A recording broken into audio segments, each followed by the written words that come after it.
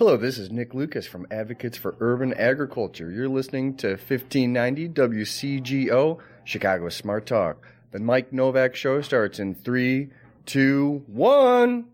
That was awesome.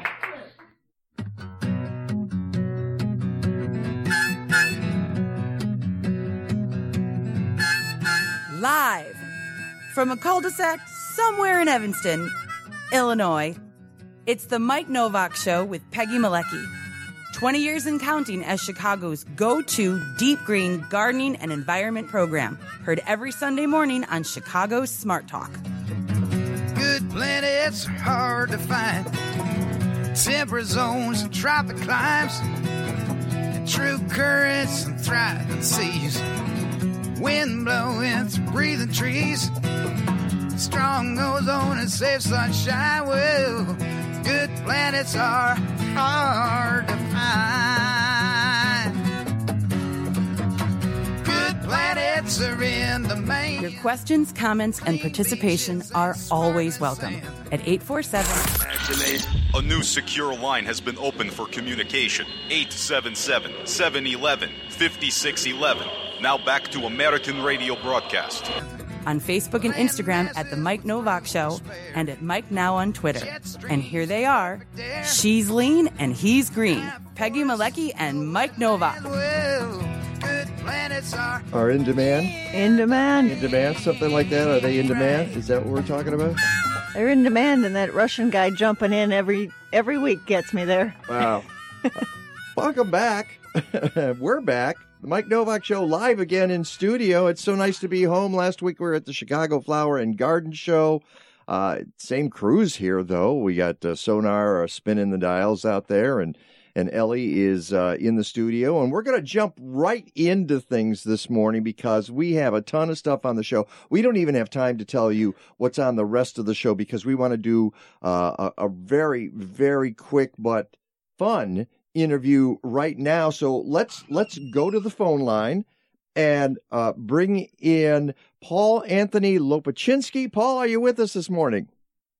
I am, and you said my last name so well. Thank you so much. Hey, Paul, I'm a paisan. I'm a Novak here, okay? So perfect. And except I wanted to do the sort of Tom Lehrer, I don't know, the Lobachevsky kind of thing, but you're Lopaczynski, and he's the senior manager of creative production for Macy's. And yes, we just did a flower show last week at Navy Pier, the Chicago Flower and Garden Show, and Peggy and I broadcast live from there and had a great time. But today is the start of yet another flower show in Chicago. So if you missed the one last week, you get to go down to Macy's on State Street in Chicago and see their flower show. And you oversee the team, Paul Anthony, that produces the flower show and Santa Land. As a matter, give a ding to Santa Land. There we go.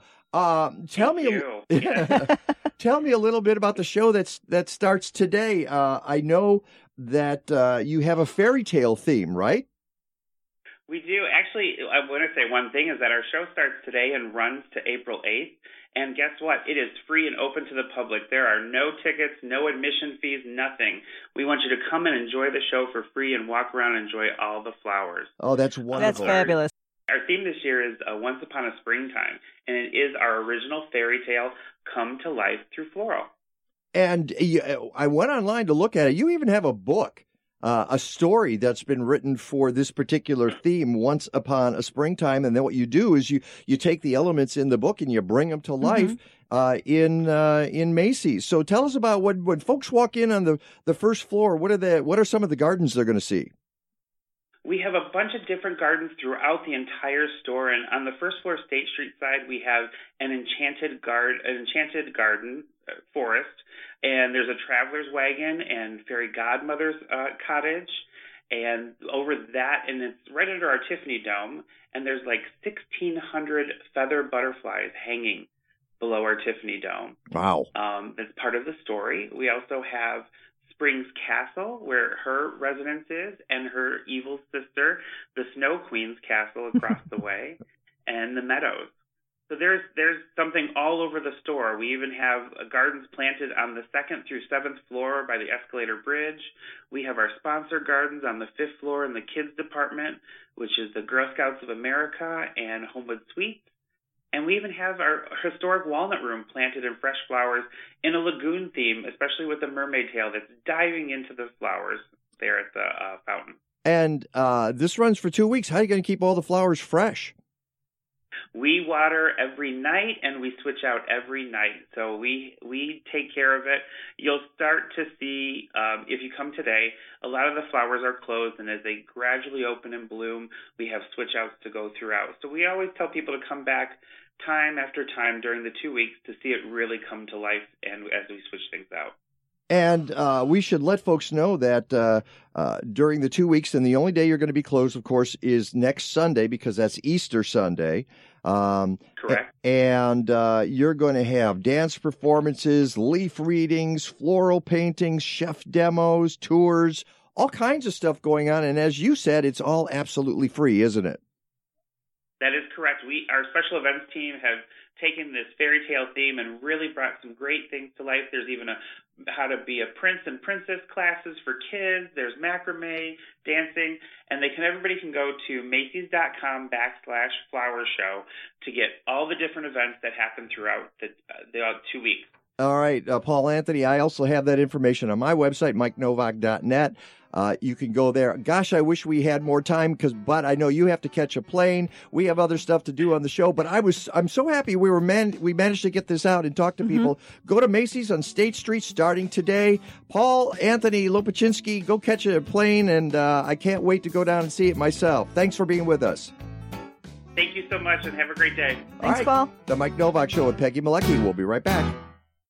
Have you ever walked into a hair salon and been overwhelmed by the smell of chemicals? Well, that's never going to happen at Organic Roots Eco Salon. They use only the safest, most natural, professional hair products available to make sure you get great color results that last and won't harm the environment or you. Their salon products and services are free from ammonia, formaldehyde, and other toxins typically found in hair color, perms, and keratin smoothing treatments. Organic Roots also offers a complete menu of safe straightening treatments, including the non-toxic Magic Sleek and Cezanne keratin smoothing products that let you shampoo the same day. They even repurpose hair clippings, recycle product containers, and use LED lighting. Now that's green.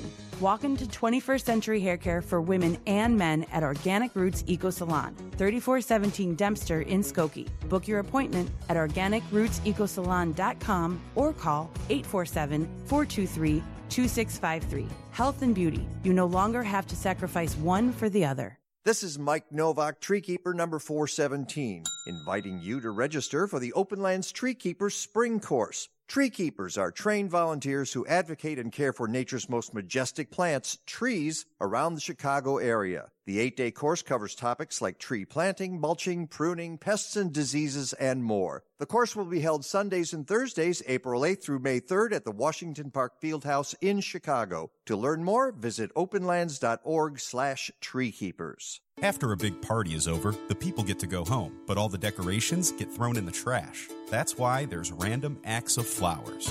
RAF collects flowers used at weddings, memorial services, and community events, then repurposes them into beautiful bouquets to deliver to people in healthcare facilities. It's a small and simple gesture, but when you see the smiles on people's faces, it's more than worth it. To learn more, call 847-430-4751 or go online at rafchicago.org. That sound you hear is my time machine letting me know it's time to return to our own world. This is Your Talk, WCGO. Hang on. But it feels like an elephant shaking his big great trunk for the hell of it.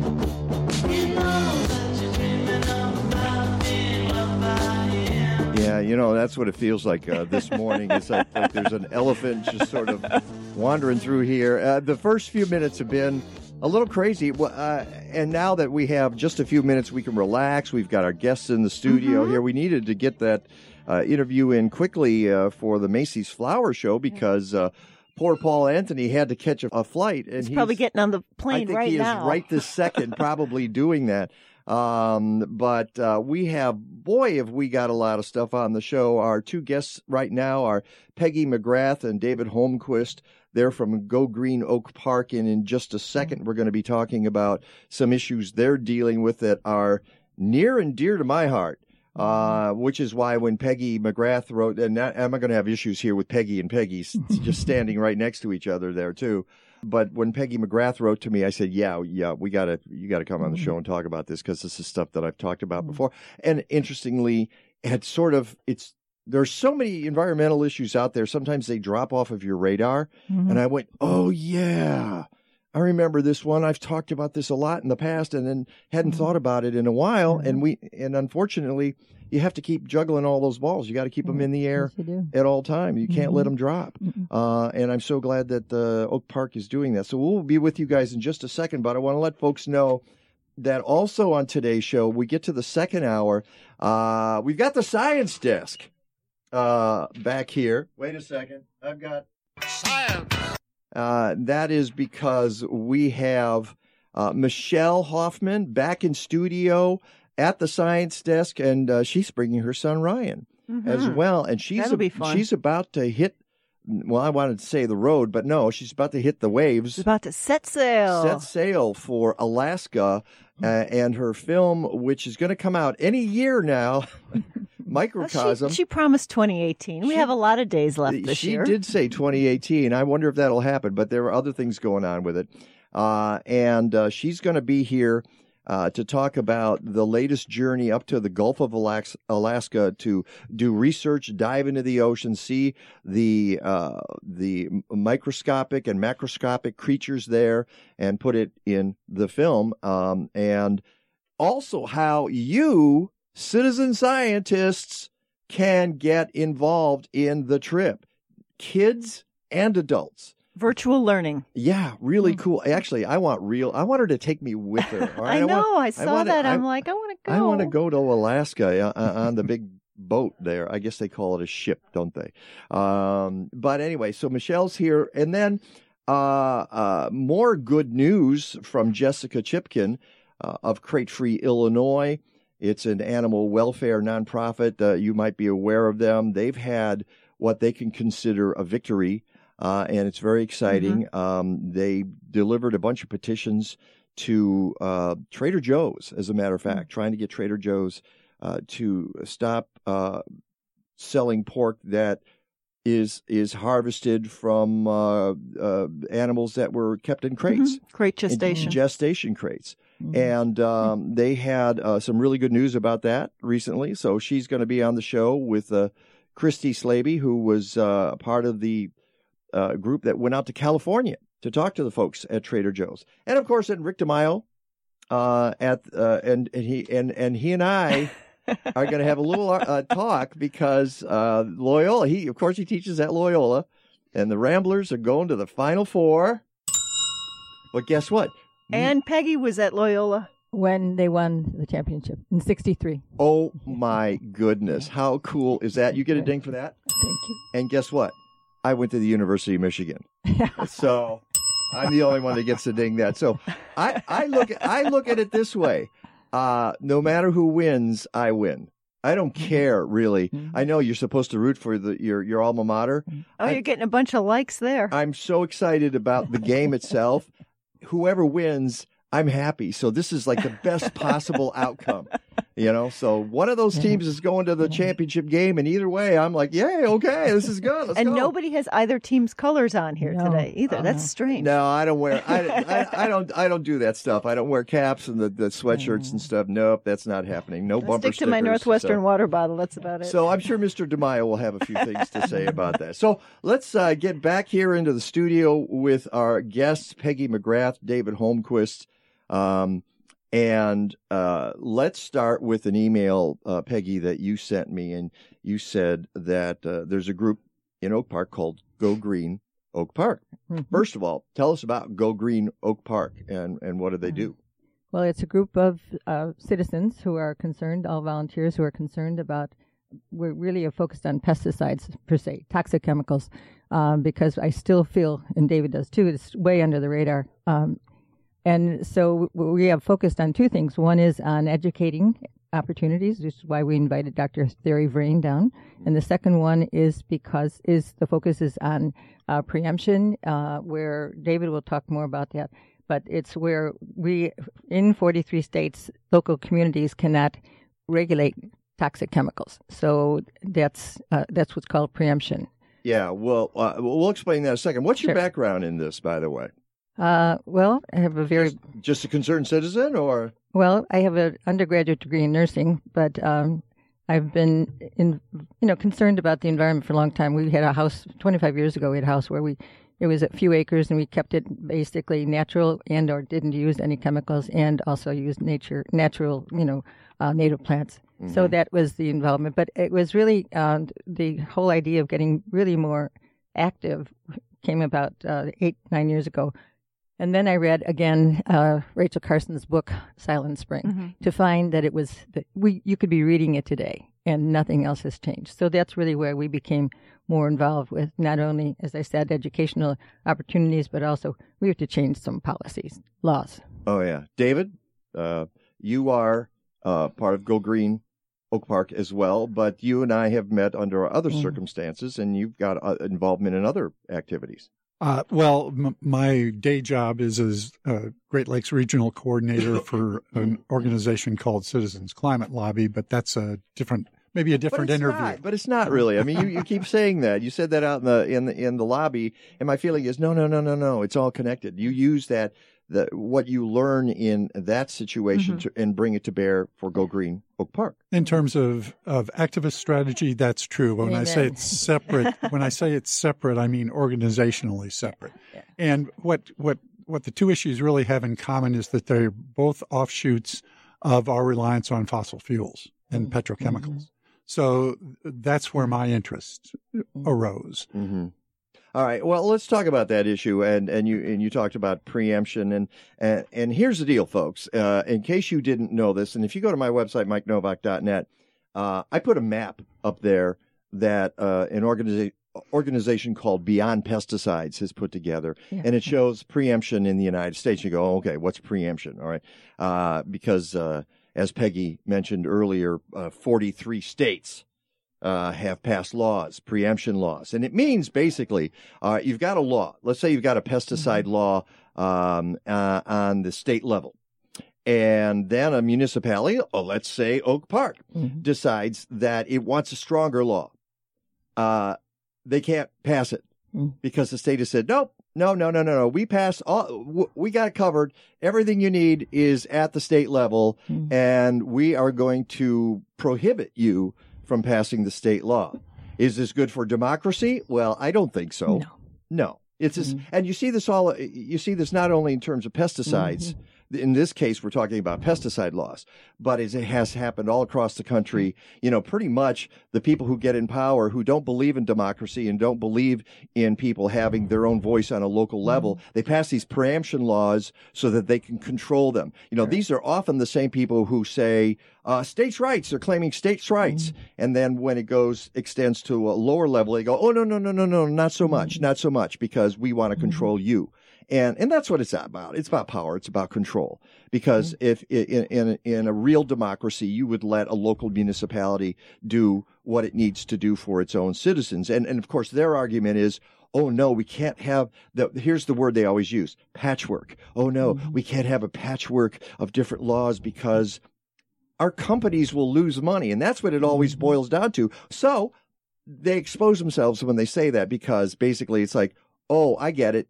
You don't want the pesticide industry to lose money, which means you're beholden to the pesticide industry. To me, that's the end of the argument. We're done. Let's move on and get rid of the preemption laws. So in Oak Park, you put together a petition that you're sending to the General Assembly. Well, it hasn't gotten that far yet. But what we've done is we have a resolution that we developed that Oak Park and Evanston have both voted for, those trustees. But we are needing many, many more municipalities to sign on also. So we have enough of a push for the General Assembly. So where is it right now? What stage are you in? Well, we just have 2 municipalities who've signed on. So we have a lot of work to do. And yes, you do. And the other is Evanston, right? Evanston, correct. Right. And what we're asking is that citizens go to their city councils, boards of trustees, and ask them to pass a non-binding resolution calling on the Illinois General Assembly to amend the Pesticide Act. Well, they can't make it a binding resolution because the law already preempts that. That's right. But what we want them to do is call on the legislature to amend the Pesticide Act to remove the preemption clause that was inserted back in 1995. Mm-hmm. The Pesticide Act goes back to the 1970s. And a brief history of this is that in 1991, there were two cases that happened. One was in Canada, where the town of Hudson in Quebec had passed a law to regulate pesticides, basically ban pesticide use in their community. The chemical industry, lawn chemical industry, then ChemLawn, which is now calls itself True Green, took Hudson to court in Canada. The case went all the way to the Supreme Court, and the Supreme Court ruled in favor of Hudson. They established under the precautionary principle the authority of local communities to regulate pesticides. Well, the ChemLawn didn't want to see that happen in the United States, so they came down here and started a campaign to insert these preemptive clauses or preemptive laws into the Pesticide Acts at the state level. And they accomplished that in 43 states. And also in 1991, there was a Supreme Court case having to do with local pesticide regulation in Wisconsin that adjudicated the issue of whether federal law on pesticide regulation preempted local control. And the U.S. Supreme Court said that it didn't, that there was nothing in federal law that preempted local pesticide regulation unless there was a specific state law that preempted. Right. And that's why the industry went to the states. Yeah, from what I understand, the order thing, maybe I'm wrong about this, is that the U.S. Supreme Court passed the law and said, yeah, you can have a law that is tougher than a federal law. And at that point, the pesticide industry said, all right, let's get the money, get the troops. We're going to go out there and we're going to lobby all these different states. And the effectiveness of it is stunning that they did it so quickly. And then, bam, suddenly 43 states have these preemption laws. Yes, in 1991, the state of Illinois, the Attorney General filed a friend of the court brief on that U.S. Supreme Court case, arguing in favor of local control of pesticides. 4 years later, we had the preemptive amendment. I'm kind of surprised that Illinois passed it, but now and from what I saw, it was 1983. Was it before the night? I saw 1983 in there, and I'm not sure if that was. No, that might. I'm not sure exactly where that is. It might have been in an earlier. Yeah, it might have been an error in an earlier version of our resolution. Yeah. Well, also it's just the reality of how they do it, that even senators don't even know that it's in there. That we've had that experience. The state senators weren't even aware it was in there. It was just added to another bill. At the time or now? At the time. Yeah, it could have been added to another bill. It just slid in there. Is how I. Yeah, well, that's the beauty of democracy that would never in America. Happen. Yeah. So here we are in 2018, and now the grassroots have to rise up and say, okay, and this is a long, laborious process, as you've indicated. Yes, and the other side of it is to educate people that it is really a big, huge, horrendously moral issue. Because that's why we've invited Dr. Thierry Vrain down. He's a genetic engineer, retired from Canada. And if you don't remember anything else, which he and many, many other scientists are also saying, is that it isn't the engineering, it's the glyphosate that's sprayed on the plants. So we will talk about that in a second. Sure. Again, in the studio, we have, we're going to break here and get back with another segment. With Peggy McGrath and David Holmquist from Go Green Oak Park, talking about pesticide preemption laws. I got to take care of a little business before we do that. I've been out in my backyard lately, by the way, which does not have any chemicals on it of any kind. You'll be happy to know. Now, I haven't been doing a lot. Ding for that. Well, thank you. And I've been looking for signs that anything survived the winter, of course. This is what and I the do. chipmunks and the squirrels. Yeah, I'm a little paranoid, of course. The plants that have caught my eye lately are my golden Alexanders. The leaves are just starting to appear, and I know that this native will be spreading its wings and sending up flower stalks as spring progresses. Now, if you have tough soil, you should probably have some of this plant in your yard, and you can read about it in the latest issue of Chicagoland Gardening Magazine. A lot of native plants with flowers aren't sissies. They can handle that northern Illinois clay soil. Speaking of sissies, there's my column on the inside back page of every issue. I'm not drawing any parallels here. I'm just saying. Chicagoland Gardening Magazine, a publication of state-by-state gardening magazines. Go to chicagolandgardening.com. If you're in other parts of the Midwest or the South, try one of the 21 magazines in those regions by going to statebystategardening.com or call 888-265-3600, 888-265-3600. It's the Mike Novak Show with Peggy Malecki. We're continuing our conversation about pesticides right after this. Stick around. A good day's gardening can sometimes be a bad day for your muscles and joints. Dr. Bonnie Flaster is a chiropractor who uses gentle, non-force adjustments to relieve pain. With 29 years of experience, she relies on a variety of treatments, including low-level laser, acupuncture, and gentle chiropractic. Visit her at River North Wellness Center and find health tips at rivernorthwellness.com. Call Dr. Bonnie Flaster at 312-642-7545 and get back to feeling good. It might be winter, but you can still visit farmers markets hosted by many different Chicagoland houses of worship on select Saturdays and Sundays from now through April. Your purchase of local, sustainably produced food helps support regional farmers. The markets are organized by Faith in Place, a nonprofit which inspires people of diverse faiths to care for the earth through education, connection, and advocacy. For a market schedule and to learn more, go to faithinplace.org. This is a special invitation for the public to join the Last Chance House for a celebration of sobriety at this year's annual banquet. Mark your calendars for Saturday, April 7th, when the Last Chance House is hosting its annual celebration at the brand new and beautiful Avante Banquet and Conference Center in Fox River Grove, Illinois. This fundraising event features a beautiful 4-course dinner, live and silent auctions, raffles, and an inspiring keynote address by this year's visiting speaker, John Kay from Dallas, Texas. Your all-inclusive VIP tickets are just $75 each. Last Chance House is a premier short-term sober living home and accepts no insurance, federal or state funding, but rather relies solely on private donations to help men recover from alcoholism and learn to live a happy, productive life in sobriety. For more information about this year's banquet, visit us online at lastchancehouse.org. Plan on joining us on Saturday, April 7th for what promises to be a fun and inspiring celebration that benefits a most important mission that helps not just the man recover, but the entire community. Remember that for each man who recovers, so recovers his family, friends, and community members. Hi, this is Ron Calga from Mighty House. We're on every Saturday from 7 to 10 a.m. right here live on 1590 WCGO.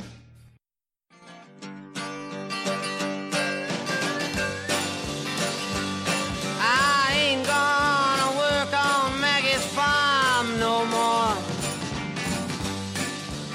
That's because she sprays glyphosate on her crops. Yeah. See, and that's because she went with Maggie instead of Peggy. Bob Dylan was way ahead of his time. He had no idea.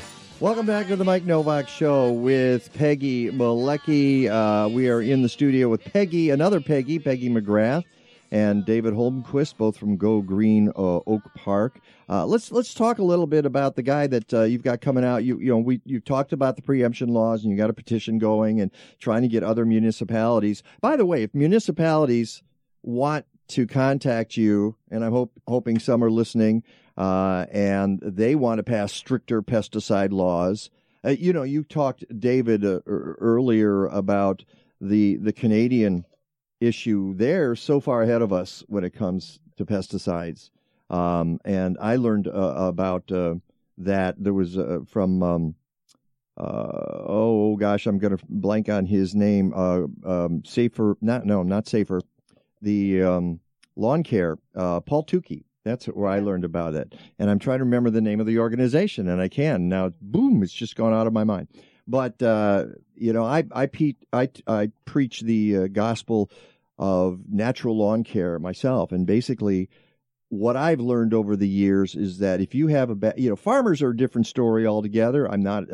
We overuse Roundup and glyphosate. We overuse it like crazy. But I can speak to the backyards. And in terms of backyards, if you're using any chemical, you probably don't need it. And I will say that with about 95% certainty is that you're crazy just to use it because you don't need it in your own backyard. That's just silly. And you've bought into it and you've been brainwashed. You bought into the hype about these chemicals. And help them make money. Right. It's all about making money. This is the time of year, and I will say it every week now. You turn on the TV and they're telling you, oh, you gotta zap those weeds because they're gonna come into your house and they're gonna raid your refrigerator. Okay. A creeping Charlie is going to be throughout your house. They're gonna kidnap your dog, and if you don't zap them right now with the most powerful stuff out there, you're a loser. That's the underlying message. You're a loser if you don't use our product. And I look at them and I go, you're an idiot if you use their product because you don't need it. No, you just don't. Can we have Peggy's mic there, Sonar? I don't think we have Peggy's mic. Go ahead, Peggy. You're killing the soil.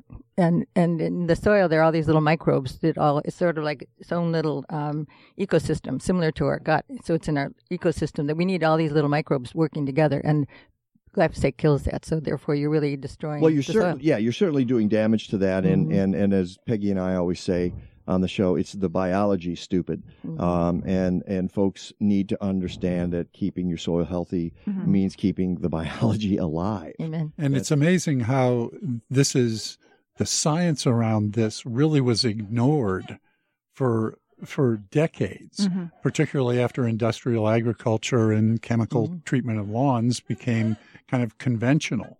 And it's really only in the last 15 years that the academic science... I hate that, conventional. It's like, now that's the right way of doing it, there's the fringy way. Exactly. So we got to change the dialogue mm-hmm. here. We got to change the marketing.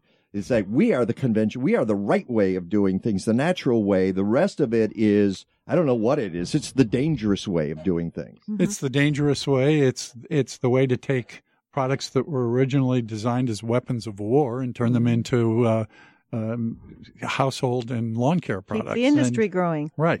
And by the way, it is Safe Lawns. Thanks to Christiane for I realized that. I was standing here thinking, yep, it's Safe Lawns. And I knew it was safe was in the title someplace. Mm-hmm. It's one out of my head. So if folks, with that preface there, want to contact you and get involved in this, how do they do that? Well, they can get on our website, which is gogreenopark.org, or they could even email me at Peggy@gogreenopark.org. Or David at gogreenopark.org. Yeah, just remember, gogreenopark.org. Peggy and David. Peggy and David. Just start sending out your emails right now. And first of all, send them an email and say, thanks.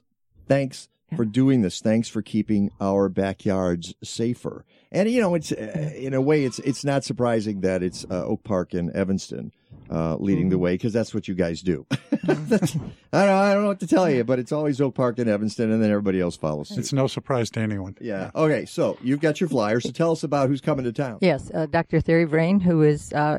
He's a soil biologist and a genetic engineer, and let's spell that, because people are going to say Thierry Vrain, and they're not going to hear. They're not going. He actually was born in France, so it's really Thierry Vrain, Vrain. So that's pronounced Vrain, but that's Vrain. All right. So he's been a Canadian for I don't know how long, mm-hmm. But he started organic gardening himself to really do more research to find that, oh my goodness, what he's been saying all these years, that genetic, GMOs are okay. He determined it wasn't, and he's not the only scientist saying that. But so we've invited him down because it's pretty amazing to have a genetic engineer be able to speak with people. I'd be interested in hearing that too, because the whole issue of genetic engineering is interesting, because, and again, I don't know what he's going to say. I've not seen him speak. There's some issue about whether it causes any immediate damage. The immediate damage I see from genetic engineering is the ancillary stuff around it, the collateral damage, which is the overuse of products like glyphosate. I see the book you have there, whitewash. We interviewed Carrie Gillum on our show a few months ago. That's getting whited out. Let's Yeah. try it on this one. There you go. That's better. You're close. Part of the problem is the same problem with GMOs exists with glyphosate, which is the active ingredient in Roundup for people who are wondering, is that there's no transparency. We need the transparency. We need the data on this to know what we're dealing with. Carrie makes the argument that the deck has been stacked because the industry wants to keep the issue cloudy. And I'm all for let's lay everything on the table. Is Roundup safe to use? Yeah, if you use it in your backyard, are you going to have genetic damage? I doubt it. But if everybody in the country is using it and all the farmers are using it and people all over the world are using it, and you're having it in every meal. And you're ingesting it, what's the result of that? And it's washing into every body of water. Yeah. Yep. Exactly. And it's in every body. Everybody's It body. is. It and is. it's children's, and it's endocrine disruptor. It's many, many things. So it's what Dr. Vrain and other scientists are saying, it's not the genetic engineering per se. It's really the glyphosate, the Roundup that's being used. Exactly. And it's 500 million acres in North America. And there are a lot of genetically engineered plants and food crops that are not designed, not engineered to withstand treatment with toxic pesticides. They're designed for insects that are not designed to do that. Right. Although Roundup and glyphosate are used for plants and not insects. What's the collateral damage for that? And there's the classic example is papaya, which in Hawaii was wiped out by a fungus, a virus, and a genetic engineer did some transgenic modification that made the papaya resistant to that virus, and it revived the industry. But that was not reliant upon any kind of pesticide or chemical application. It was strictly inserting a gene to make that plant resistant to the virus. And you can argue that that's a very benign use and beneficial use of genetic engineering. What we're objecting to is genetic engineering that's for the purpose of making a plant resistant to toxic pesticides, which then become ubiquitous and will continue to be used because of the demand for further growth of their use for the profits of the corporations. And that's the point that I think needs to be made. Isn't made enough as people they get sidetracked on whether the chemical itself is causing damage on a 1-to-1 ratio with a single human being. That's not the point. The point is the overuse. The point is the companies that have an undue influence on all of our crops and all of the food we eat. Is that healthy? No, I don't think that's very healthy. So these are some of the side issues that need to be. So tell me about the Dr. Vrain coming in, and when is that, and what's he going to speak to? Well, he's going to speak to the fact that it is the glyphosate. It is not, of course. Okay. It is not the genetic engineering. And and also I wanted to mention Dr. Susan Buchanan, who's also going to be moderating. She is a family physician, and she is board certified in environmental and occupational health, has a master's in public health, and is the director of the Great Lakes Center for Children's Environmental Health. So she will be also a part of our program. I understand she's leading a discussion afterwards. Correct. Is that it? That is correct. Yeah. So we are hosting Dr. Vrain at 2 sites. One is Evanston Township High School, and that's April 10th. And then he's going to be hosted at April 12th at Trinity High School in River Forest. And April 11th, Senator Don Harmon will be inviting legislators down to hear him in Springfield. So we're then going back to our focus on the resolution. And I assume Senator Harmon is aware of the preemption issue. He's very aware of the preemption. We've been working with him for 4 years, so yes, he's very aware. Well, who else is? I mean, what's the word you hear in Springfield? I mean, does anybody have it on their radar besides a couple of senators and perhaps a couple of representatives? There is a Green Caucus down there. Supposedly we will be meeting with the Green Caucus, and I'm not quite sure who those people are. I mean, because there's so. Oh, go ahead, Peg. Sorry. No, I was going to say probably Illinois Environmental Council is probably involved in it. Yeah. Well, yeah, they've been very supportive of us. Yeah. As has Midwest Pesticide Action Center. I'm on their board, and they are actually joining us with this whole push towards getting more municipalities involved. So. All right. Well, thank you so much for taking the time. Thank you for alerting me to this. This is great stuff. And again, like I said, you reminded me, this is an issue. Our ability to control our own destinies is being thwarted by our own governments, and we need to fight against that. Local control, I think, is a good thing. And I guess it doesn't apply to Chicago. But no, it doesn't. No, though I live in Chicago, so that helps. But I don't know anybody who uses that stuff on their lawns in the city anyway. So, all right. Thank you so much. Peggy McGrath, David Holmquist, Go Green Oak Park. They can go to gogreenoakpark.org. Correct. Right? Thank you so much. Okay. Thanks, Mike. Thank you. Good luck with all you're doing. It's the Mike Novak Show with Peggy Malecki. More to come. Stick around.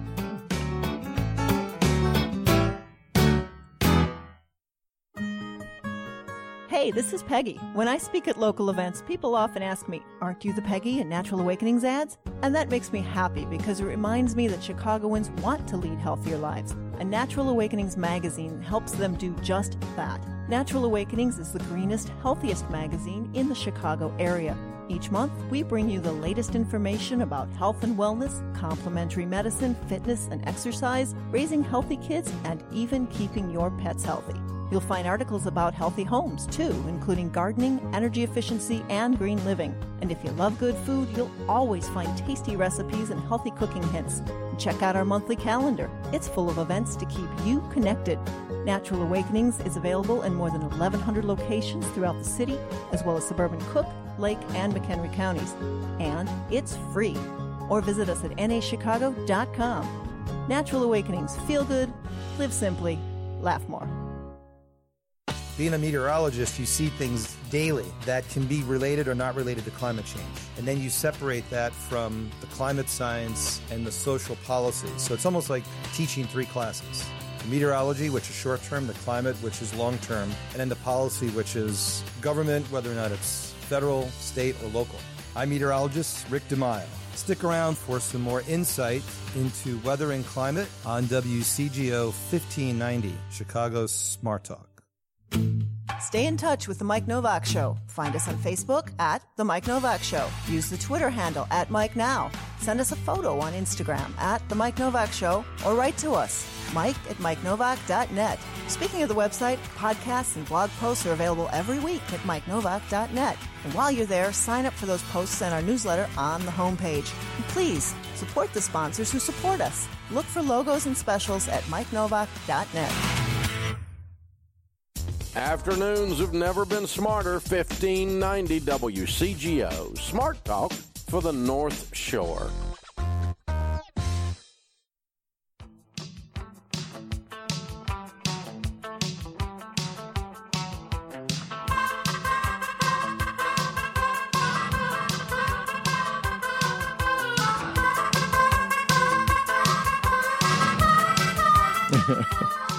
Future's so bright. I got to wear an overcoat. Welcome back to the Mike Novak Show with Peggy Malecki. I feel like for a few minutes we can just kind of, let's just breathe, because I know that coming up in the second hour, the science desk will be open right there. Mm-hmm. Do you think Michelle's going to bring her microscope? Possibly. Quite possible. Who knows what she's going to bring? Well, I know that she's bringing her son in tow, so yeah, Ryan will be I think she said he was going to take over the show, actually. Uh-oh. Well, you know what? That actually might not be a bad idea. I might just go, okay, sure, whatever. Hey, it was, and this is the first chance we've had to say how interesting it was to walk in here and have Mike Jackson sitting here. There was a fishing pole in the corner and a bucket of minnows. I almost tripped over it, yeah. I know. And just clean up and a little Febreze in the air and everything's great. I mean, it's just... Lingering stogies. No, it was fun to meet him. I had never met him in person. I hadn't met him in person either. And so there we are. And speaking of shows on 1590 WCGO, Chicago's Smart Talk, 12 o'clock today, as you know, Richie Z's Chicago History and Automotive Heaven. from 12 to 1. We hope you tune in. I guess yesterday I was listening. Mighty House was on a couple of times because they had the early show, and I was on my way down to the Good Food Expo down at the UIC Forum yesterday. By the way, the mouth is not working at all today. My mouth is nothing. There's nothing right coming out of it. Kind of going with my voice that's vanished. Yeah, is that from yelling at people? I think it's 2 days of talking at Good Food over the crowd. And we gotta. I'll get to Good Food in a second, but I just want to say I was listening to Mighty House on the way down there, and then I was listening to them on the way home because they did a rerun or at least parts of the show yesterday afternoon. On Gab, I think. It was on WCGO. Okay. From 4 WCGO as well. Yeah. What they did like That's 4 Sonar. was it 4 to 4 to 6? 6. 4 to 6 yesterday. Yeah. Cool. Yeah. So you can catch them live at 7 to 10 on Saturday mornings, and followed by Open Road. I was going to say Road Rage Radio, but that's just my my little inside joke. Sorry about that, Gina. And then as I said, Richie Z is on at noon today, and then Playtime with Bill Turk and Kerry Kendall today, 1 to 3 p.m. So tell us who's on their show today. Well, according to their Facebook page, which is what we have to go by. Thanks, Bill. Singer, songwriter, and activist, and American Idol contestant, and I hope I'm saying this right, Haley Johnson, will be interviewed by Soul, a talented friend of the show. It's usually Hallie, isn't it? Haley, I'm not sure. I have no idea. Okay. Special Women's Empowerment Moment. And Artist for Action Chicago is joining them as well. And there's a new play, Steep Theater Presents Birdland, opening April 5th, and a whole lot more. We'll be on the show this afternoon. So I'm guessing there'll be a lot to come. They mentioned something about the March for Our Lives. Is there more today going on? No, this came out of their page from yesterday. Oh, okay. So Artists for Action Chicago must have been there. Yeah. Okay. But that was inspiring. Yeah. It was inspiring to see the kids and just all the people out there. I guess they had close to 1 million in D.C. Yeah, and like 30,000 in Chicago was what I heard. Yeah. There was a lot of people that showed up at Good Food Expo after the march. Yeah. Some people came in with their signs. Mm-hmm. And so getting back to the Good Food Expo, what a great time. We had exhausting time, especially Friday. I got to tell you, we did a lot of Facebook Live videos. Peggy and I interviewed a lot of really, really interesting people on Friday. You can go to the Mike Novak Show on Facebook and see a bunch of these interviews, all of them, as a matter of fact. And I think we'll have one of them on the show next week, Yoram Shannon of Sandbox Organics. Right. We've been working. One of the things we've been doing, because next Sunday is April Fool's Day, of course, and it's Easter. So, surprise, there's no Easter. We fooled you. No, I guess there really is Easter. And so we've been working since August of 2016 to get people lined up for our Easter show, because we knew what would happen. We knew that we would say, hey, will you be on the show April 1st? And they would go, oh, no, that's Easter. I can't do that. My feeling is perfect time to duck out from the family and out of church. Come on, duck out of church. We got Yoram on video saying he was going to be here. That's right. We got him on, when we were interviewing him. I said, you're going to commit on video right now to being on our show. Talking about the Band of Farmers show coming up. Right. Mm-hmm. Right. And he was the Farmer of the Year, beginning Farmer of the Year at the Good Food pretty cool Expo. And we talked to Aaron Stevens. Nature's Path. From Nature's Path, and give him a ding, because he sang. Yeah, he did. He sang for us. So we got to have him on the show. He was the Business of the Year for the Good Food Expo. So again, go to the Mike Novak Show on Facebook, and you can see all those videos. And then yesterday we just sort of hung out and sat at our table. And what I've noticed is when I sit at a table with Peggy and she's got all these Natural Awakenings magazines laid out, nobody even looks at me. It's like I don't even exist. They all go and they beeline right to the magazine. So that's good, though. That's good for you. I'm glad, because I can't tell you how many people come and go, oh, I love this magazine. So we never give a plug for Natural Awakenings on this show, except we run the commercials. Give me a plug for your magazine. What's coming up? You're going to press again soon. April issue. April issue will be coming out shortly, and it's our Earth Month issue. Yeah, Earth Month. Earth Month, focusing on healthy home. We've got some gardening. We've got a lot of recipes in there as well. Cool. So for Earth Month. And folks can pick it up pretty much all over city and suburbs, Cook Lake and McHenry County, and online at nachicago.com. That's right, because if you can't get your hands on a hard copy, and it's always a newsprint. What's your slogan? Never glossy? Never glossy, always green. Okay, and now that takes me to two things about the election that we had last week. The primary. Do we have to? Well, there were some good results and some not so good results. No, but what I want to talk about is, I don't know about you in Highland Park, but in the city of Chicago, every day getting 3, 4, 5, 6, 10 flyers, 4-color, glossy flyers. And you and I are in the business. If you're not in the business of printing stuff up and doing marketing, you don't know how expensive those things are and how wasteful and how much energy they use. We've got to get past that somehow. I mean, judges, for one thing, I don't think we should be electing judges. I think there should be some kind of merit system. The fact that we make our citizens vote for judges they know nothing about, and I do research on it, I would bet 99.97% of the public has no idea who's the judge they're voting for, which is just ridiculous. They don't know and they don't care. It's insane. Yeah, because they don't care. So why are we putting it in their hands? It means that the person who's got the most money to throw at one of these flyers, which wastes energy, and then now you got to recycle it and get it back into the system. Yeah, and I guess that printers it makes printers happy because it boosts their economy. But haven't we gone to online yet? I mean, all this and a lot of municipalities, there's fewer and fewer signs in many cases because the candidates have realized. Chicago. I know. I noticed several of the corners, but I didn't see much in the suburbs. In part because there wasn't as much in the primaries. But a lot of the candidates I've talked to have said the signs are too expensive. We're not going to pay for them and throw them away. So here's what I've got from my neighborhood. Something I think I'm going to do online. Like I have the time to do this, but still it drives me crazy. If you live in Logan Square or the area, contact me on Facebook before Mark Zuckerberg ends up in jail and they shut it down. I want to get a committee together, go around, pick up signs. Just get them out of there. The candidates are supposed to pick them up. They're not going to. We know that. So why not have an activist group go around, pick up the signs, because they can be reused for so many different things. So contact me, Mike Novak, on Facebook, or The Mike Novak Show, and let's see if we can get a group together and go out and collect that stuff. All right, second hour of The Mike Novak Show with Peggy Malecki, Science Desk, coming up. We hope you're part of it.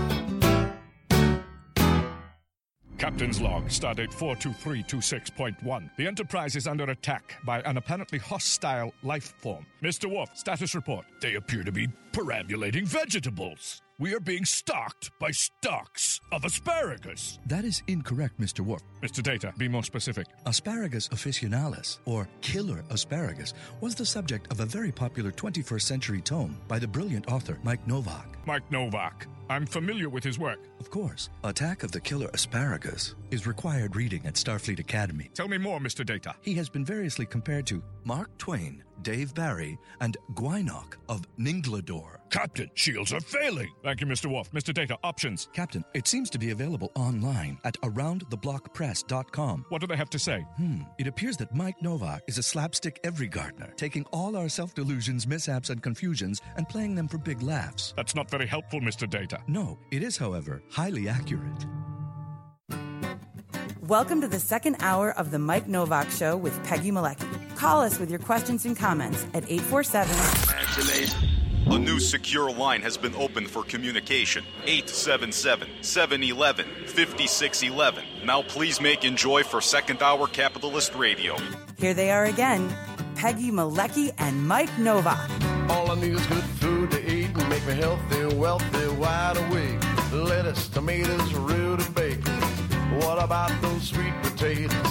All I need is good food to eat. All I need is good food to eat.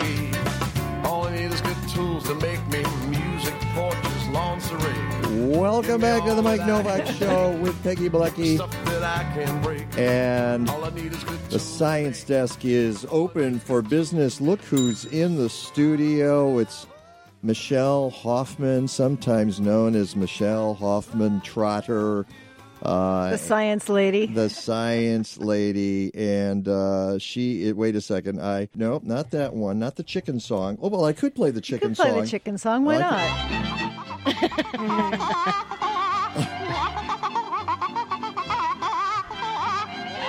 Ladies and gentlemen, we're screwed. Okay, there we go. Speaking of chickens, that little bird you saw yesterday was a quail.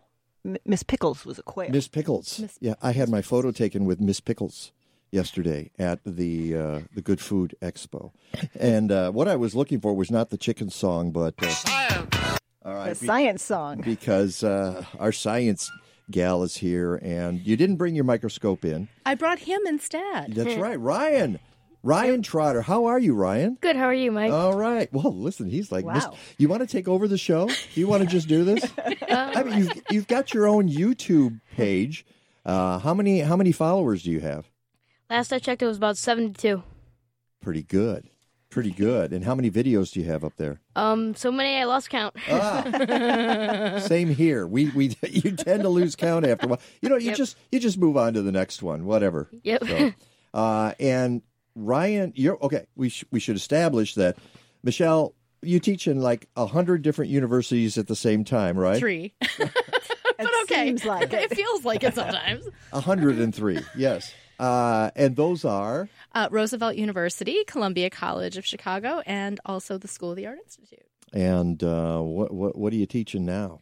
I'm teaching a biodiversity class. I'm teaching a water rights class. Ooh. I am teaching some marine biology, some oceanography, and some law, policy, and ethics. Oh, my goodness. And you're getting ready to hop on the boat and go back up to Alaska and film some more stuff for Microcosm, the film, which will come out in 2228. Maybe, if we're lucky, right? Yeah. Wow, what is crackling off that mic?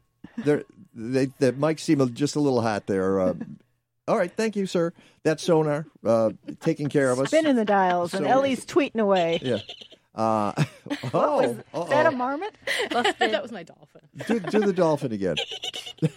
That's what happens around a boat too long, okay? That's right. Waterlogged. So, you're going back up to Alaska to shoot more stuff, and you're going to engage everybody who wants to be part of it. You're teaching a class from the journey. Tell us how that's going to work. We are, and we're really excited about it because this was always part of the plan with Microcosm. It's not just a movie, it's a movement. And it's about getting the science out there and looking at the microscopic universe that nobody's really thinking about. So we decided this time, University of Alaska, very supportive of the project, wants to help us roll out some virtual education. So we are actually doing virtual education for grades 6 through 12. But we're also offering adult education because people on Facebook were saying, but what about the adults? And we're like, yeah, what about the adults? Let's do that too. How cool. Yeah. And well, I've put all that information on my website.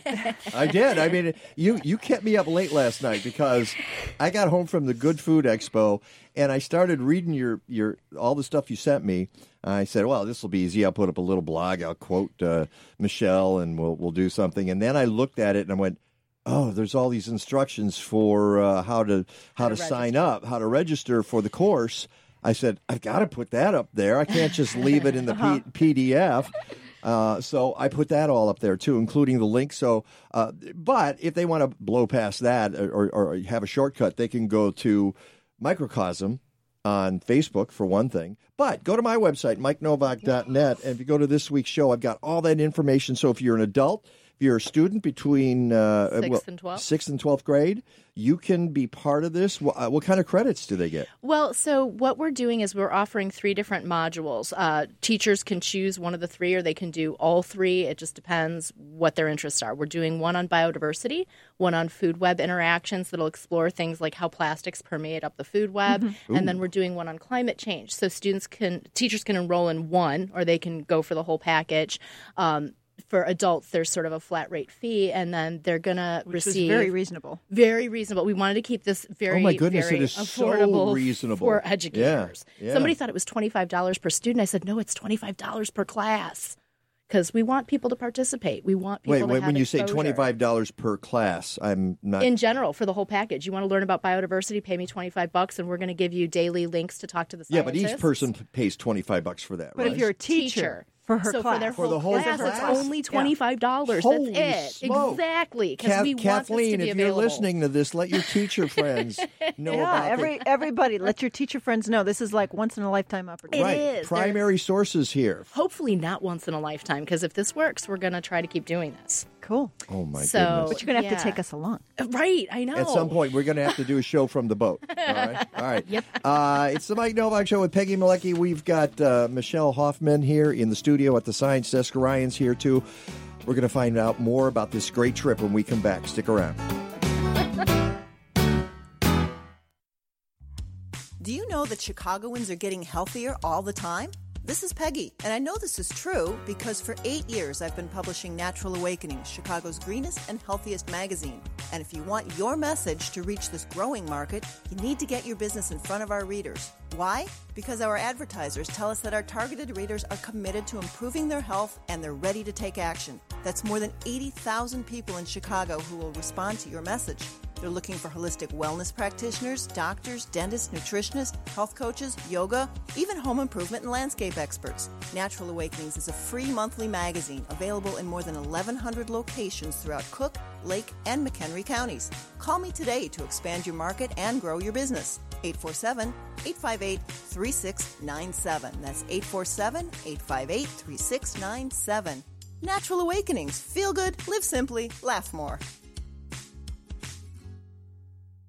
This is a special invitation for the public to join the Last Chance House for a celebration of sobriety at this year's annual banquet. Mark your calendars for Saturday, April 7th, when the Last Chance House is hosting its annual celebration at the brand new and beautiful Avante Banquet and Conference Center in Fox River Grove, Illinois. This fundraising event features a beautiful 4-course dinner, live and silent auctions, raffles, and an inspiring keynote address by this year's visiting speaker, John Kay from Dallas, Texas. Your all-inclusive VIP tickets are just $75 each. Last Chance House is a premier short-term sober living home and accepts no insurance, federal or state funding, but rather relies solely on private donations to help men recover from alcoholism and learn to live a happy, productive life in sobriety. For more information about this year's banquet, visit us online at lastchancehouse.org. Plan on joining us on Saturday, April 7th for what promises to be a fun and inspiring celebration that benefits a most important mission that helps not just the man recover, but the entire community. Remember that for each man who recovers, so recovers his family, friends, and community members.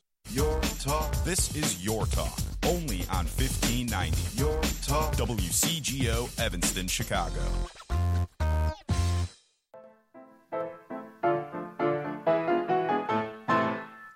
Who made me the genius I am today? The mathematician that others all quote? Who's the professor that made me that way? The greatest that ever got chalk on his coat. One man deserves the credit, one man deserves the blame, and Nikolai Ivanovich Lobachevsky is his name. Hey, Nikolai Ivanovich Lobachevsky. I am never forget the day. Okay, I think this is going to go on for a while. Tom Lehrer, of course, and this is what I was thinking The great of Tom Lehrer. when at the top of the show when we were talking to Paul Anthony Lobaczynski, which is not the same as Lobachevsky, but it's very close. All right. Welcome back to the Mike Novak Show with Peggy Malecki, and in the studio, Michele Hoffman Trotter. I never understand. Ryan Trotter. And I never know whether to call you Michele Hoffman or Michele Hoffman Trotter. Priestess of Plankton works. Priestess of Plankton. Yeah. All right. Fine. Okay. Michelle's good. It's a mouthful. Michele Hoffman Trotter. I don't get many priestesses of plankton in the studio. So now you can feel blessed and lucky, and because as we know, it's all about science. So there we go.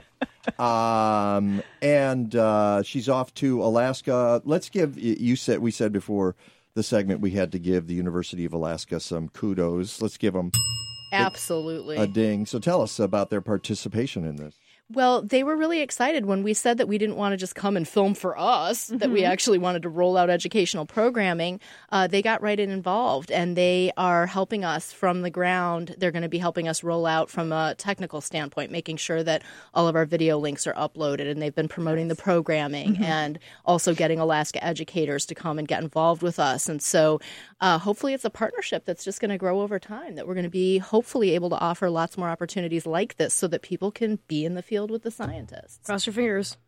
Yeah, that's right. And are you going to be able? You say that the internet connection on the boat is limited, so there's not a lot of live streaming going on here. How's that going to work? Actually, it's really probably for the best, because teachers, to be able to fit this into their classrooms, they have to be able to do it on their schedule.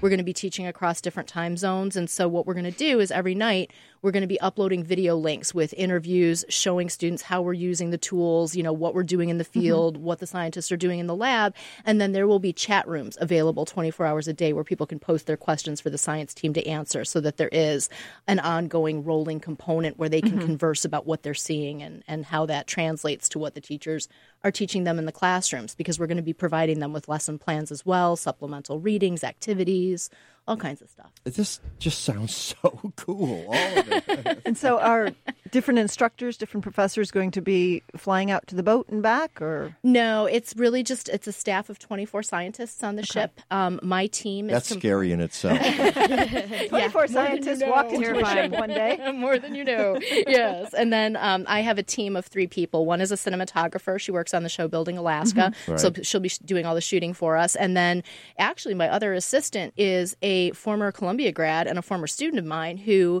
was a television major, so knows the media production end of things, but has fallen in love with teaching from an internship in Hawaii, and now she's a certified teacher. So she's actually going to be doing dual roles, helping with the media, rolling that out, and then also helping with the education materials. And we were talking off air that, there's just so much that adults can benefit from, too, during the course of the week. Absolutely. And it's the same sort of thing. So they'll get the full range of access to all the video links and to the chat room so that they can ask questions. And we'll be posting daily newsletters with snippets from the ship and, what's sort of happening day to day so that everybody can follow the journey and get information.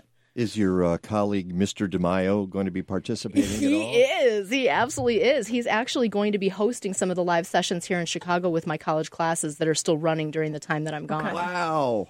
That's great. Well, they're scoring double. They're getting Rick. I know. You got to stick around for his segment later on so that we can ask him about that. And, if he can come down from all his excitement about the Final Four. So he developed a very cool activity for the students. I'd love for him to tell you about it.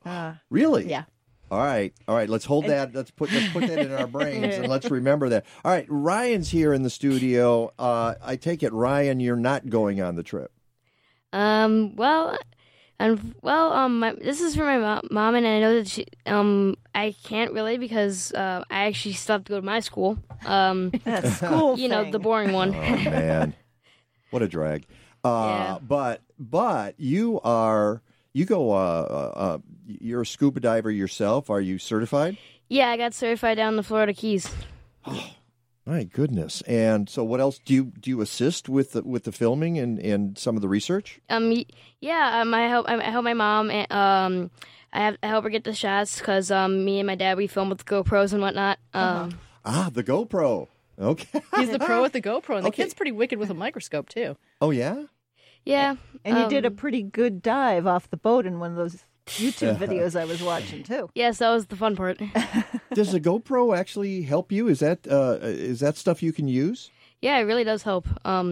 It gives you those kind of behind the scene quality kind of thing because it's so small that you can just. So yeah, you can take the official stuff and then you just cut in sort of. We do absolutely. Those GoPros are invaluable. They're 4K, so they're the resolution's excellent. We can crop in on things if we need to. So yeah. When you're shooting underwater, is that what you're using as a GoPro? Definitely. And other things, but yeah. Yeah, no. They've got the big ones, the big cameras that they've got with the double handles on them. Come on, they're like, the GoPro is just a little thing on there. We're like aliens in the sea. Yeah. And I'm just sitting here filming it all. Yep, you do. Actually, he does. So what's the coolest creature you've encountered in the sea, Ryan? That's actually really tough. I saw an eagle ray down in Florida. Actually, there's a funny story behind that. When I was getting certified down there, nobody else was there because there was quote-unquote bad weather reported. But I was the only one that was there, and so me and the instructor saw an eagle ray. And later... Why is an eagle ray important? An eagle ray is important because it really helps out the environment and the ecosystem. Actually, we learned about it in Hawaii, where we actually found a manta ray, and we need to... Because they're cousins. Because they're cousins. And when we found the manta ray, I actually asked our friend Mark Dikos the same question. And it's important because we need to log them and see what their behavior, because we're just trying to learn more about these majestic creatures of the deep. What they're eating, where they're going, He right? speaks too well. How old are you? I'm 11. Oh, my. Okay. I'm hanging up the microphone. This is my last show, folks. No. It's my last show, and Ryan will be taking over next week. Holy smokes. So when you talk to your friends and they're like, well, where are you going this time? What do you tell them? How do you explain your experiences? I'm pretty sure 90% of the time they don't understand, but just kidding. I don't even understand, okay? I've never dived. I'm not really great in water. I can swim, but I'm not terrific in water. Hey, but that's the first step. I guess so. Hey, by the way, Sonar, you're a Navy guy, right?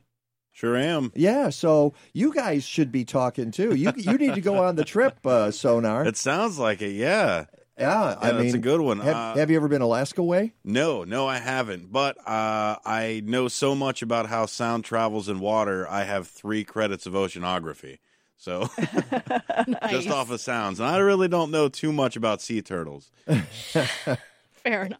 And rays and various rays? Exactly. No, rays, sound rays are the only ones I know. Sound is pretty important in the ocean, though. I mean, there's a whole film, Sonic Sea, about the impacts of sound on different animals. Yep. Yeah, you. As a matter of fact, well, but that doesn't really affect your research because yours is more about. It may. There's actually now some research that shows that certain mining technology that they use to test out different areas, the booming sounds from that may be actually disrupting where plankton is congregating. Sounds travel faster and further in water. Yeah. The speed of sound just at the surface level is already, I think, 48,000 feet per second. Mm-hmm. So it's fast. Yep. And you need that guy on your trip. I think he can do some good. So, what do you hope to accomplish? Why the Gulf of Alaska?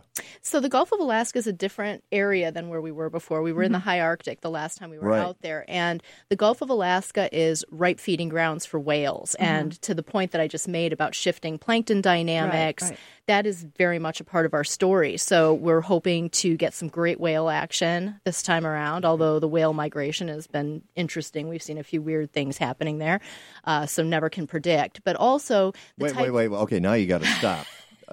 Don't just throw that out there and move. What do you mean weird? Well, there have been a couple of years in the last 5 years where the sightings of humpbacks in Hawaii has dipped down, and it's too early to call that a trend, but there are question marks. And overall, the humpback whale population has done very well. It's almost at pre-hunted numbers, estimated in the Pacific at about 22,000 animals.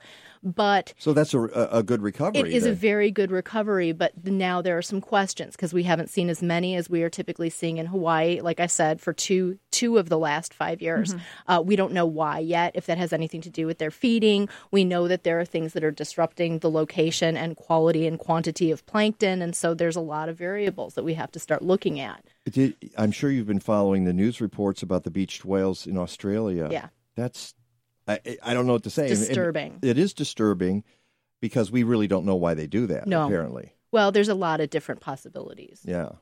And I don't remember how many, but it's a lot. It is a lot. Yeah. And it has happened recently in the past. So. And in Washington, there was a recent report of killer whales eating a killer whale calf. That has not been documented before. Wow. So, you can't, it's too early to say what that means. But, obviously question goes towards their food chain and what's happening with their food supply. So being a big part of the story for Microcosm, we're really interested in that because we could get any number of different species of whales in the Gulf of Alaska. Speaking of Microcosm, When is 2018 was the target year? It was the target year, and just like evolution, things take time and they shift gears and they change paths. And so we're looking now. We have collected so many stories, and the truth of the matter is that it's really hard to sort of separate them because they're all incredibly important. We think we're going to try to pitch it as a series instead. That So makes we're sense. kind of Why reorganizing not? our Yeah. approach to see if we can get a network, and if not, we'll revert back to the 90-minute format. But there are so many stories to tell. And I hear Bill Curtis is really busy. I'm available to do whatever narration you might need. I'm throwing my hat into I the love ring it. here. Yeah, no, you better come to me, okay? Even if it's just, I'll just do a quote. You can just throw my voice in See there what we someplace. can do. I want to be part of this. So, and how long is the journey this time? 3 weeks. 3 weeks at sea. And I'll bet that goes really fast, doesn't it? Does, especially as busy as we're going to Especially, be between teaching filming and doing lesson the. plans Yeah, exactly. This is going to be a whole new level of crazy. Why do you say that? Just because we're not Because of just there to film. Yeah. This time we are rolling out education how every is day. that going to work? Because you have to have some administrators there to help We with do. that, right? We do. And so that's where University of Alaska is coming in and helping us with feeding, making sure all the feeds get live when they're supposed to, all the links are working. So we owe them a great debt of gratitude as far as their willingness to help us with that. And then, of course, I have Carly who will be with me making sure that we get everything edited and uploaded every night. So I want to go back to adults who want to participate virtually. Okay.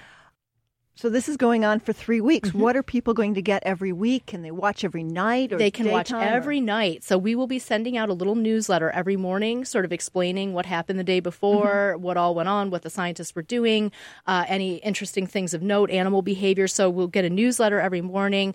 It will contain links that they can follow to see little uploads, interviews with the scientists, live footage type stuff that we have to wait till night on the ship to be able to upload stuff. So it'll basically be running a day behind.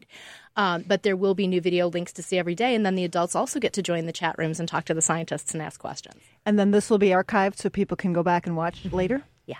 Cool. Absolutely. Cool. And as you said, it's very reasonable? Yeah, it is.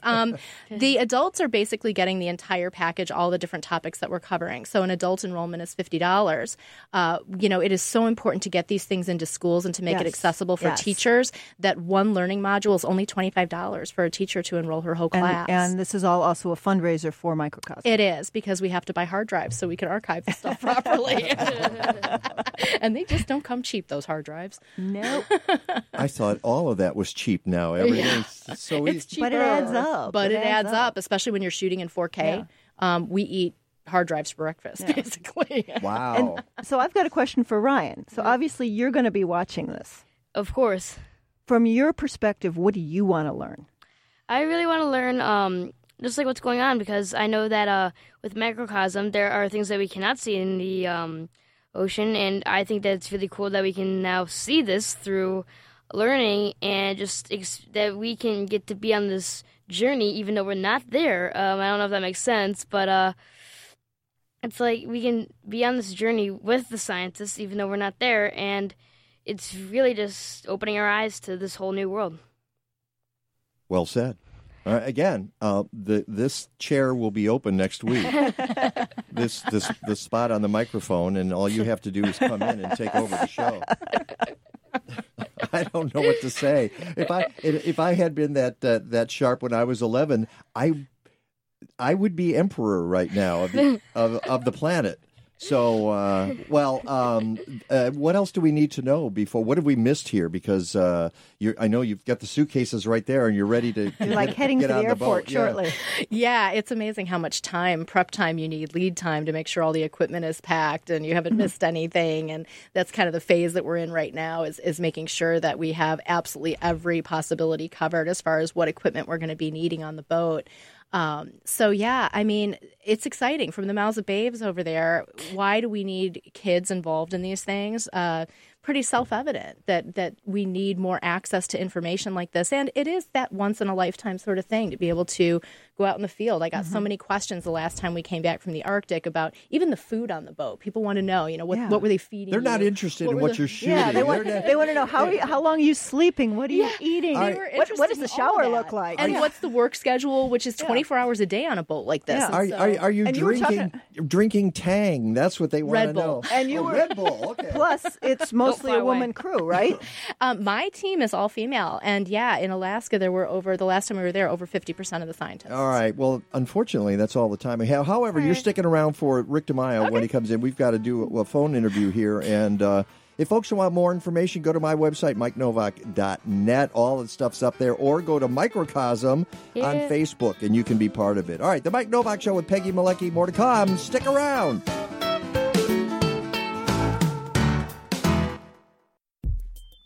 Is your couch killing you? In the Green Diva Minute, you'll learn more and be on your way to living a deeper shade of green. Americans have much higher levels of flame retardants in their bodies than anyone else in the world. In fact, California children have some of the highest levels ever measured. Flame retardants are found in furniture, electronics, and even in baby products, and have been linked to cancer, birth defects, and other serious health issues. OMG, what's a green diva or dude to do? Furniture that does not contain polyurethane foam usually does not contain flame retardant chemicals. There are nonprofit organizations that have done the homework for us and have lists of flame retardant free furniture manufacturers. I'm Green Diva Meg, and you can find more low-stress green living tips at thegreendivas.com. Have you ever walked into a hair salon and been overwhelmed by the smell of chemicals? Well, that's never going to happen at Organic Roots Eco Salon. They use only the safest, most natural, professional hair products available to make sure you get great color results that last and won't harm the environment or you. Their salon products and services are free from ammonia, formaldehyde, and other toxins typically found in hair color, perms, and keratin smoothing treatments. Organic Roots also offers a complete menu of safe straightening treatments, including the non-toxic Magic Sleek and Cezanne keratin smoothing products that let you shampoo the same day. They even repurpose hair clippings, recycle product containers, and use LED lighting. Now that's green. Walk into 21st century hair care for women and men at Organic Roots Eco Salon, 3417 Dempster in Skokie. Book your appointment at organicrootsecosalon.com or call 847-423-2653. Health and beauty. You no longer have to sacrifice one for the other. This is Your Talk. You want to just put in hashtag in any of your social media, hashtag 1590 WCGO, Evanston, Chicago.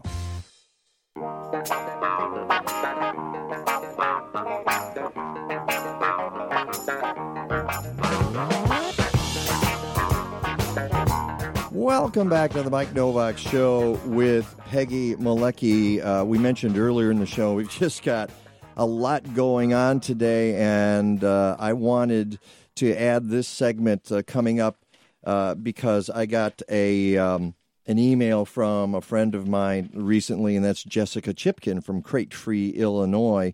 They're an animal welfare not-for-profit organization dedicated to ending extreme confinement of animals on factory farms, or CAFOs, sometimes known as concentrated animal feeding operations. And she sent me information about how they were making some really good progress. So let's bring her on the line right now. Jessica, good morning. Hi, how are you? Good morning. It's so good. Peggy. Good morning. We actually saw each other yesterday, ran into at the Good Food Expo. So you and I, unfortunately, you live kind of out in the burbs, so I'm not going to make you schlep back into the city here. I had a guy yesterday say, nobody uses the word schlep anymore. Nobody knows what schlep is. You know what schlep is. I know you do, Jessica. So Jessica is the founder and president of Crate Free Illinois. Also on the phone with us is Christy Slaby. Is that how you pronounce your last name, Christy? Yep, you got it. Okay. And Christy also works with Crate Free Illinois. Let's start with you, Jessica. You gave me a holler just a little while ago, a few days ago, and said, hey, some really good stuff is happening. You want to explain what you guys did? Yeah, sure. Well, the big headline here is that another major national grocery chain has joined the list of retailers that are starting to curb the use of gestation crates in their supply chain. And that retailer is Trader Joe's, which might come as a surprise to a lot of people, because I think a lot of people have the perception that Trader Joe's has already done that, but in fact that they haven't. But that is changing now. We launched a Change.org petition back in October, which really, really took off. And in fact, it was in the top 10 performing animal welfare petitions of their entire year, of Change.org's entire year. Wow. And right now it's still climbing. We have about 371,000 supporters on it. And we really learned how to leverage the Change.org platform to initiate a lot of actions among the petition supporters as well.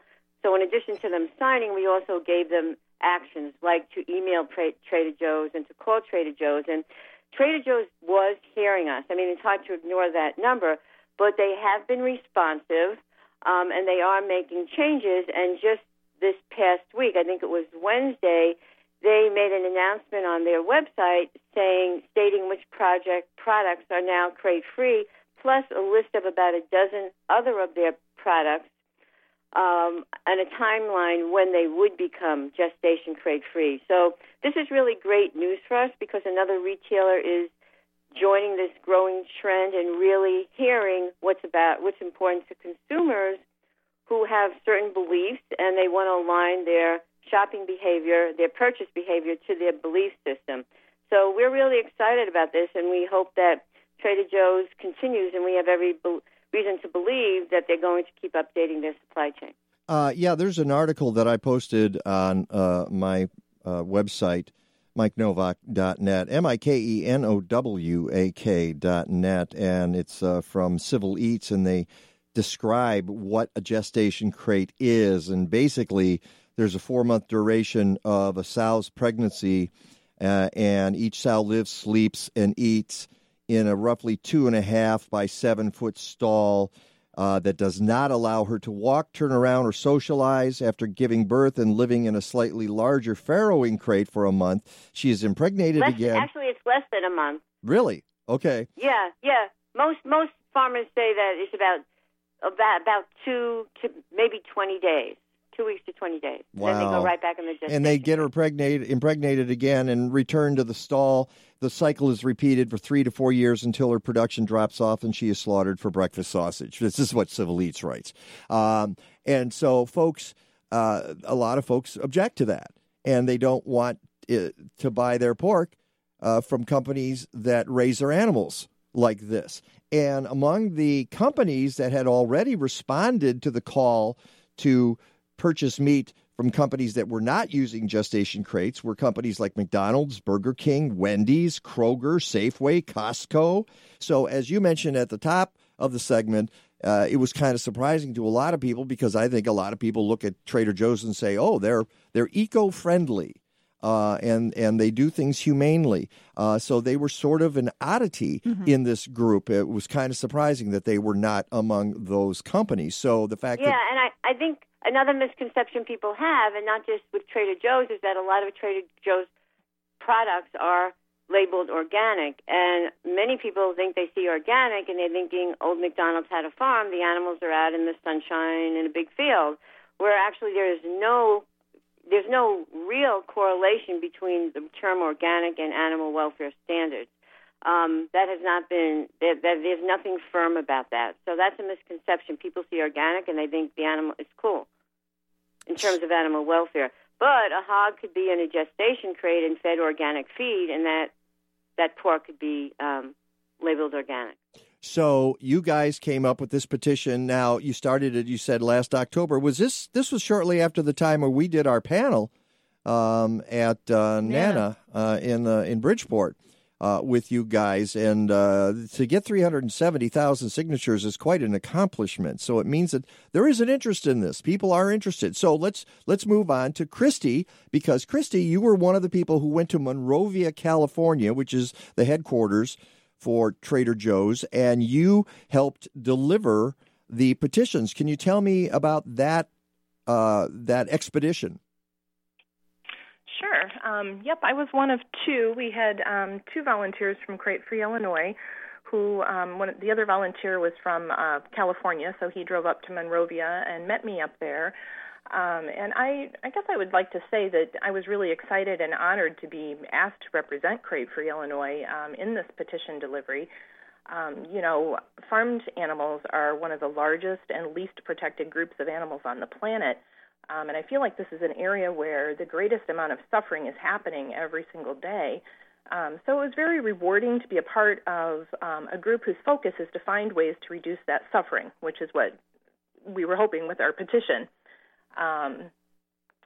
With regards specifically to the actual delivery, it was really exciting to be a part of this initiative that had potential to bring about significant change for these pigs that are kept in the gestation crates, to actually be at Trader Joe's and to be able to hand over to those folks all the signatures and the comments of the nearly 400,000 people who signed that petition because they care about the welfare of these animals and they care about what their lives are like prior to arriving on the dinner table. My fellow volunteer and I, we had the opportunity to kind of say to the folks at Trader Joe's, hey, your customers care about how these animals are raised, and they want you to care about that too because they want you to offer products that align with their values. So it was really great to be a part of that. So you just, did you have them in a big sack? How did you deliver these petitions? We had them printed in California, and we packaged them in boxes. We had about 6 boxes of pages. I think it was about 10,000 pages printed total. So they were packaged in boxes, and we had some labels that we put on the outside that said, hey, Trader Joe's, go crate-free, 100% crate-free. And then the overflow that we had, we actually put in Trader Joe's shopping bags and delivered it that way. Yeah, and people can watch that video on your Facebook page. That's correct. On Crate-Free Illinois. Right. Yeah. Okay. And you got to sit in the room with them, right? How long did you have a meeting with the folks from Trader Joe's? We did. John Paul and I had a meeting with Matt Sloan, who's their vice president of marketing. They took us around to the back of the building, and we actually, coming from Illinois, this was fabulous. We sat outside at like a patio table in the sun and the California breeze. So John Paul and I had a meeting with Matt Sloan, and we talked with him for close to 30 minutes. Terrific. So he was very generous with his time. And what was the outcome of that meeting as you could determine it? Nothing significantly changed after our meeting with him. Matt kind of began the meeting by saying that he let us know they had already published a statement on their Facebook page that let their customers know they have a certain number of pork products that come from suppliers who are already gestation crate free, and then kind of a general statement that said they would be moving some other products in the future, an unspecified time. They would be moving some of their other products to gestation crate free suppliers. So he kind of let us know that that's where they're at and that's where his position remained. Mm-hmm. And it was really not so much of any kind of negotiation as it was just a discussion about the topic. All right. And one of the things I want to call to both of your attention, because we only have 2 minutes left, is you alerted me to this, Jessica, that WTTW did an article a couple of days ago. The 23rd. Trader Joe's to phase out gestation crates for some pork products. And there's something that confuses me a little bit, and I don't know that it's important or not. What they write is, on Tuesday, about a week after the meeting, Trader Joe's published a list of 10 pork products that come from crate-free suppliers, and they have a link to it. And if you go to that list, it's what's interesting is the date is January 24th. Yeah, I could explain that. They did since we started the petition, they did a series of updates. The first, just to show that they were aware of the petition because we were making a lot of noise.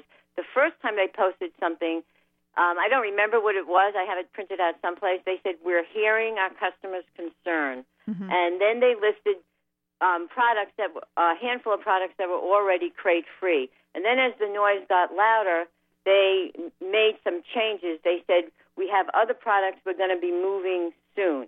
And it was very general. And then a week after our meeting, they came out with a timeline which is what you see now, Ah. on a dozen other products. So Right. that's what we're really happy about to see, is that after our meeting, because we had asked them to specifically come up with a timeline, they actually posted a timeline. And you can go to that. You can find that. We're out of time here, Jessica, but you can find that at my website. You can probably find that information also at Crate Free Illinois. And what I want to say is congratulations to Crate Free Illinois and congratulations to Trader Joe's for stepping up and moving in the right direction. So thank you both, Jessica Chipkin and Christy Slaby, for your hard work and for the petitions. We're going to have you on the show soon. We'll talk more about it. All right, Rick DeMaio weather next. Stick around. Whether it's March, July, September, or December, if you're a gardener, any time of year is perfect for a subscription to Chicagoland Gardening Magazine. It's the garden magazine for our region and one of the best gardening magazines in the country. Every issue features spectacular photos, articles by noted horticultural authorities, nursery owners, state extension agents, master gardeners, and more. There are columns like Ask the Garden Pros, regional reports, what to do in the garden, and even my column on the inside back page of every issue. I make up stuff and they pay me for it. Go figure. Chicagoland Gardening Magazine, a publication of state-by-state gardening magazines. On newsstands everywhere. But go to ChicagolandGardening.com and get a subscription. If you're in other parts of the Midwest or the South, try one of the 21 magazines in those regions by going to StateByStateGardening.com or call 888-265-3600. 888-265-3600. Stay in touch with The Mike Novak Show. Find us on Facebook at The Mike Novak Show. Use the Twitter handle at Mike Now. Send us a photo on Instagram at The Mike Novak Show or write to us, mike@mikenovak.net. Speaking of the website, podcasts and blog posts are available every week at mikenovak.net. And while you're there, sign up for those posts and our newsletter on the homepage. And please, support the sponsors who support us. Look for logos and specials at mikenovak.net. This is Mike Novak, Treekeeper number 417, inviting you to register for the Openlands Treekeepers Spring Course. Treekeepers are trained volunteers who advocate and care for nature's most majestic plants, trees, around the Chicago area. The 8-day course covers topics like tree planting, mulching, pruning, pests and diseases, and more. The course will be held Sundays and Thursdays, April 8th through May 3rd at the Washington Park Fieldhouse in Chicago. To learn more, visit openlands.org/treekeepers. Catch Playtime with Bill Turk and Carrie Kendall every Sunday from 1 to 3 p.m. right here on 1590 WCGO.